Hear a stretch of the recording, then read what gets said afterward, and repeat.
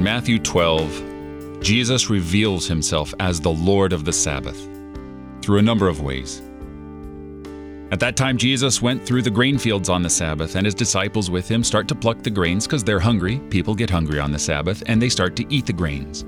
And the Pharisees notice this, and they criticize Jesus for his disciples working on the Sabbath, according to these Pharisees. And he says, "If you had known what this means, I desire mercy and not sacrifice, you would not have condemned the guiltless. For the Son of Man is Lord of the Sabbath." Indeed, he is more than just the Lord of the Sabbath. He is our very Sabbath rest. "Come to me, you who are heavy laden and laboring, and I will give you rest." For he is rest. Augustine says, "Our hearts are restless until they find our rest in thee, O Lord." Augustine would know.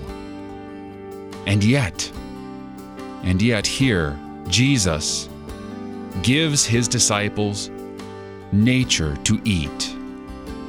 Indeed, he transforms the food of the curse, which is bread, the food of Adam's curse, he transforms into life-sustaining nutrients.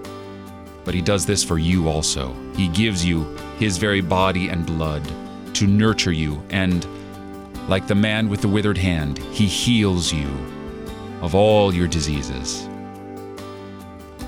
on the Sabbath. You're listening to Oratio, part of your morning drive for the soul here on Worldwide KFUO. Christ for you, anytime, anywhere.